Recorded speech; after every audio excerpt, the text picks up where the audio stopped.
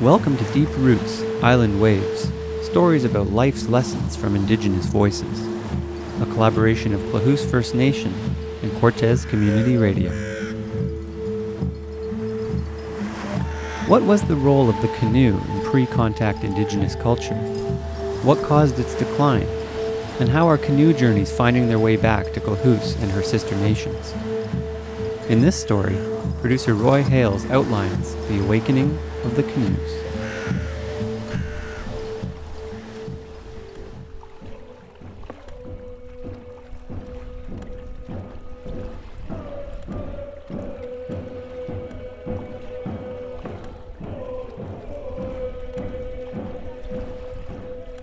For the better part of a century, canoe traffic came to a halt along the west coast. Prior to 1884, the Klahoose Nation paddled throughout the coast of British Columbia. Their canoes visited the Hudson's Bay Company trading post at Fort Langley in the Lower Mainland. Canoes were utilized to maintain kinship connections with bands in Alert Bay and Nanaimo on Vancouver Island, as well as along the Sunshine Coast on the mainland. The canoe culture was so entrenched that even after the Indian Act was passed, a visiting Indian commissioner found 45 canoes serving the 71 Klahoose on their reservation at Squirrel Cove on Cortez Island. Jody Simpkins, Director, Cultural Affairs and Heritage, Klahoose First Nation, explains. The significance of the canoe was undeniable. Almost every person, or every second person, had access to a canoe. And we know so little about canoe culture when we consider, in the totality of First Nations relations, how important it was. It carried us to food, it carried our relations from community to community, it made economics possible, and yet we don't really know as much about it as we should. The governments of Canada and the United States stopped First Nations canoes from plying the coast. Michelle Robinson, Social Development Manager and Councillor, Klahoose First Nation, explains that in 1884, the Canadian government decided that they were going to keep us restricted to reserves, and we had to ask permission to leave. If I wanted to go visit my grandmother, I had to wait for the Indian agent to come, and I say I want to travel to Ladysmith to visit my grandma. I had to get a pass to leave the community. So we weren't even allowed to get on our canoe and go places. So there is restriction not just on our potlatches, everything ceremonial, anything that kept us together as a community, including the canoe to get us from here to there and share our ceremonies and all these things. We had to get permission. That legislation ran from 1884 till 1951, and it was a cultural ban, so the ban was on the potlatch. They did revise the legislation several times throughout that period, most significantly sort of in the early 1900s, when they realized that the intent of the legislation, which was to eradicate the First Nations population, if not physically, then acculturate and assimilate them into mainstream populations. When that wasn't working, it took on a more sort of significant consequence through Duncan C. Scott, who was the Superintendent of Indian Affairs, who really said that Indian policy would be successful when there wasn't an Indian left.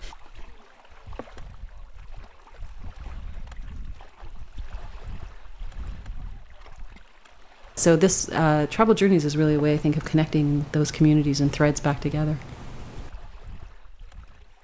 In 1989, which was the centennial in Washington State, there was a call by Emmett Oliver, who is from the Quinault canoe family, the Oliver canoe family, and he called for some funding to help carve some dugout canoes so that there would be an indigenous presence at the paddle to what was then called the Paddle to Seattle for the centennial.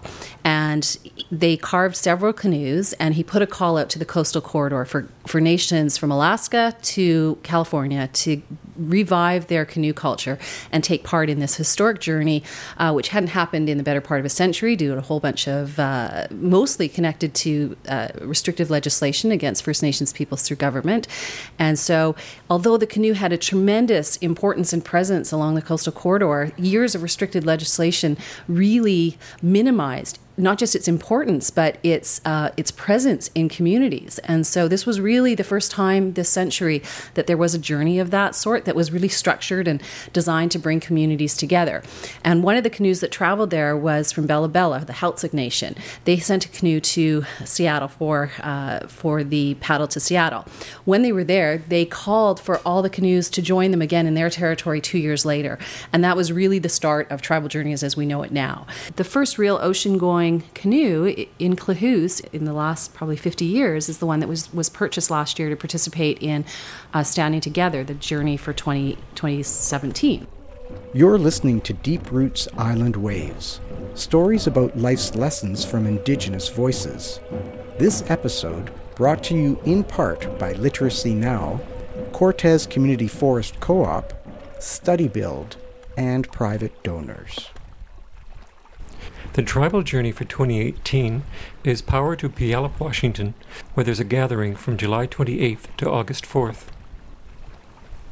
This is the Klahoose Nation's second Tribal Journey. In preparation, they will awaken the canoes at Squirrel Cove on Cortez Island.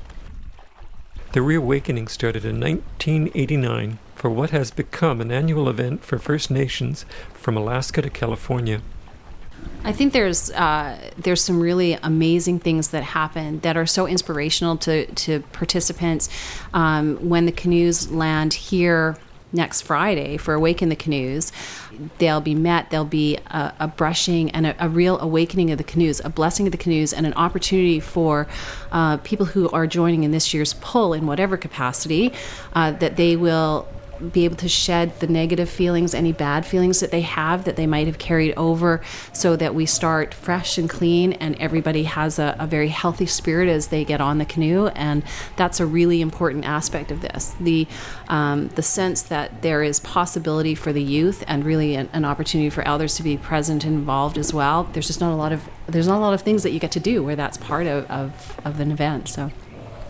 So as the canoes travel, they depart from one community and they will stop and visit, enacting ancient protocols and connecting communities back to one another in ways that hadn't been done in many, many years. And so there is not just this opportunity for First Nations to be part of this incredibly moving and cultural experience, it's also a terrific opportunity for the larger population to take part in it. In the case of the Campbell River event, there was almost 10,000 people on the shores when the 103 canoes came to land that day.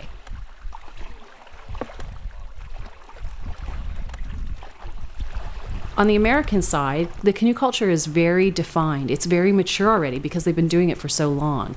And one of the things that is really pronounced is that they engage in safety demonstrations all year long. So they get out, they do deep water training. The U.S. Coast Guard has been really supportive of that. And we really haven't taken advantage of the fact that we are in a community where there's water, where we can do that. And so the idea for Awaken the Canoes was really that we wanted to start to build the safety culture into everything we do. And this was an opportunity to start the season, so to bless the canoes, waken them up from the winter, and to engage with our neighboring nations as well as the Canadian Coast Guard, who will come and provide that important safety demonstration. This actually, for me, came because during the 2017 journey to Campbell River, there was someone from Washington State who called me. I was the director of Tribal Journeys 2017, and he called in every day and he would say, there are 22 canoes and everybody's safe and we're good to go. And his call came every night around 9 o'clock.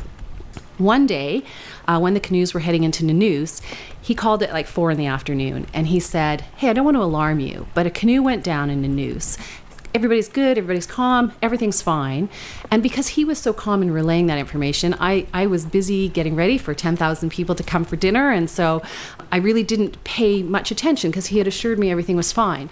And it wasn't until about 5 or 6 months ago, when we really started talking about hosting Awakening the Canoes, that I had the chance to see a YouTube video of the canoe in Canoes going down. It was a canoe that belonged to the Nisqually Nation, one of the American nations, and instead of panic or slight chaos, it was complete calm. Their canoe went down. All that was sticking up was one end, as there were a couple of fellows still trying to bail it out. But because they had had such strong safety and technique involved in what to do when a canoe goes down, it was really just a non-issue for them. And I want to make sure that when our canoe is out on the water, that we are not putting ourselves in harm's way, but we're also not putting anybody else's canoe in harm's way if they have to come to our rescue. And the easiest way to do that is to invite all of our neighboring nations who want to participate to get out on the water with the Coast Guard, learn the proper techniques. It's a long journey on the water. Most people don't ever have the opportunity to do that kind of journey. So we just want to make sure that we've equipped everybody with the right information. What about Paddle to Puyallup?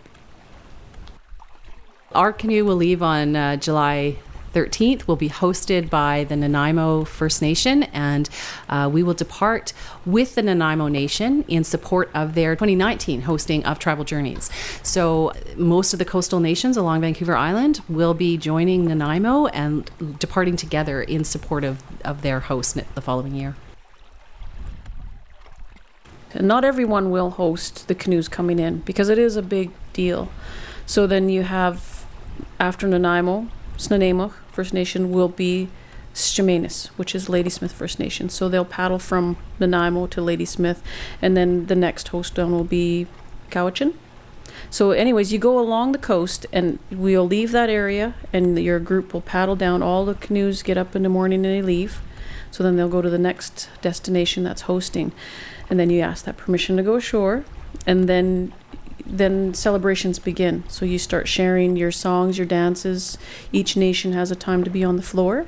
And so you show what you have and you show who you are. That means you're very careful in how you treat people. You're very careful in how you present yourself from your community. That's why you always have to behave, right? And your elders are watching, your ancestors are watching with that in mind. And everything you do is meaningful, and you have to be careful.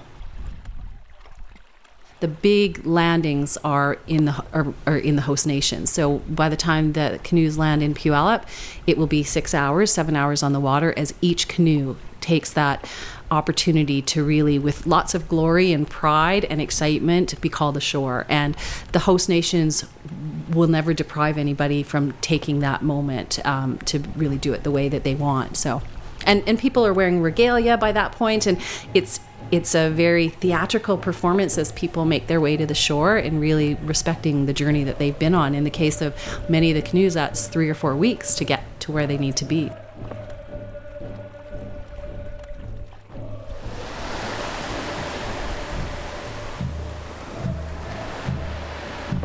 Thanks to producer Roy Hales for this edition of Deep Roots Island Waves.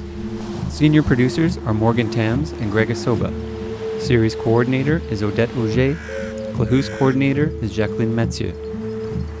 Cortes Community Radio is grateful to the Community Radio Fund of Canada, the Cortes Island Museum and Archives Society, Canada 150, and the Klahoose First Nation for their support. Find more at cortesradio.ca.